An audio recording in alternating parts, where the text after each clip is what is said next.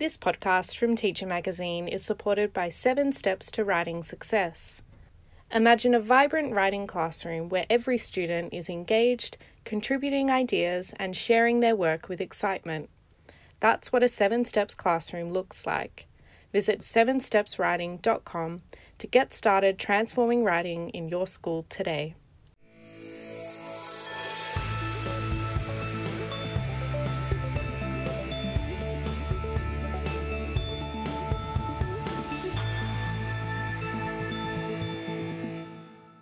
Thanks for downloading this episode of Teacher Staff Room, where we catch you up on the latest evidence, insight, and action. I'm Dominique Russell. Teacher Staff Room is an opportunity to change the pace a little and really take some time out with your colleagues to discuss what implications the content we've covered recently could have for your own school setting.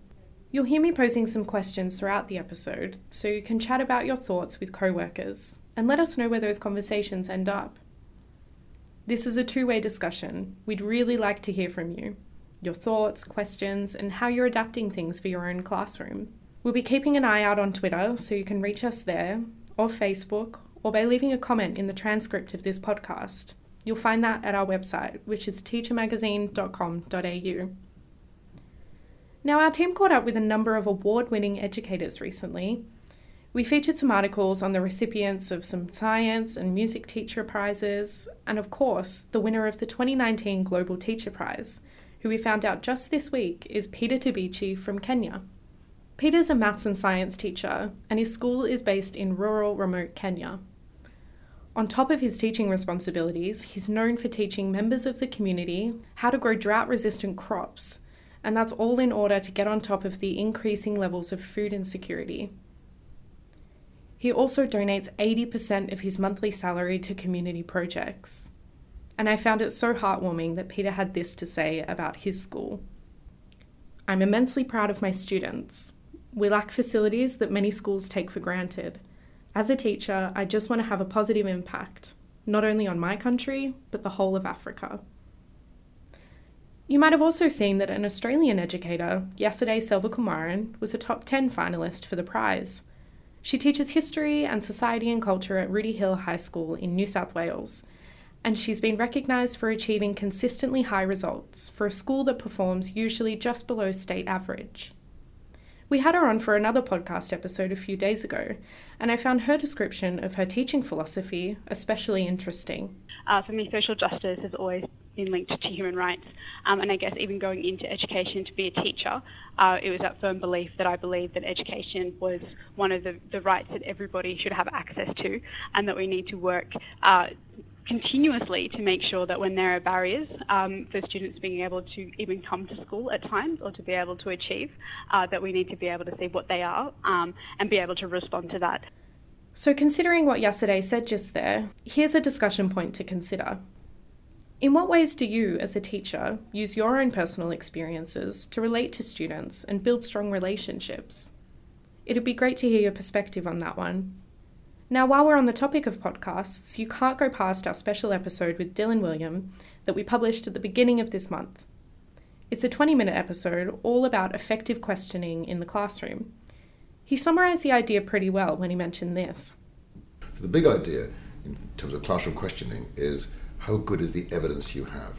And if you're only hearing from the confident students, you can't be making decisions that reflect the learning needs of a diverse group of 25 or 30 students. So it's about broadening the evidence base, getting better evidence of what's happening in the heads of the students in the classroom there and then. It's an interesting point there about broadening the evidence base. So I want to ask another question. How good would you say the evidence is that you're collecting? Would you say you're only hearing from the confident students when you ask your class a question? He also told us about what he calls hinge questions, and here's how he explained what they are. So if you've got a 45-minute lesson, 20 minutes in, check that the students are still with you. So the idea is you write a question that you include as part of your design of the lesson. And at this point, I'm going to check the students are still with me, and I carefully plan the question I'm going to ask at that point, so I can get some kind of response from every single student. That brings up another interesting discussion point.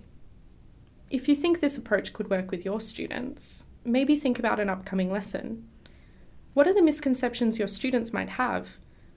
Maybe you could use that information as a starting point for planning a Hinge question.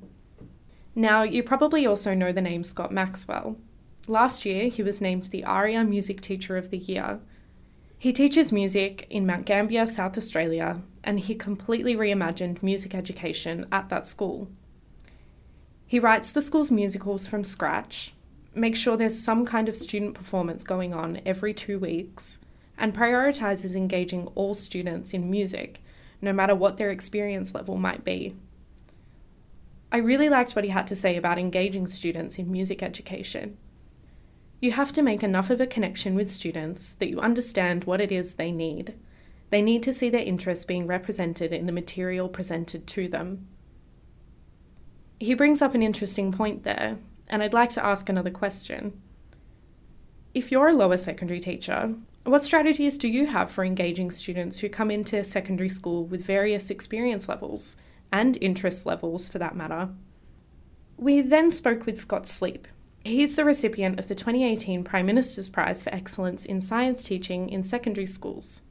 He's based in the Hunter region in New South Wales, and he's teaching students all about the employment opportunities in their local STEM industry. In the article, he mentioned he looks at career education as a continuum, and explained it like this. At primary school, we look to engage students, then inspire at high school, followed by develop with our tertiary education partners, with the aim for industry to recruit. Some interesting career education points also came up in an infographic we published. We looked at the results from a UNICEF commissioned survey, which asked students what they want from school. Among the results was the fact that 51% of students would like to learn more practical recruitment skills for getting a job, and 34% said they found lessons boring or uninteresting. Now, some other exciting STEM-related content from this month was the first instalment of a video series by Year 6 teacher Ben Wynn. He's from St Anthony's School in Wanneroo, Western Australia, and is a bit of an expert when it comes to the STEM Video Game Challenge. If you don't know what that is, it's a challenge run in Australia that invites students from Years 5 to Year 12 to create their own original video game. It's quite a big ask, and Ben's going to be checking in with us throughout the challenge to tell us about how his team of Year 6 students are going and to give us some tips along the way. In his first video, which we published just yesterday, he explains why participating in the STEM Video Game Challenge has been an effective way to incorporate coding and STEM into lessons.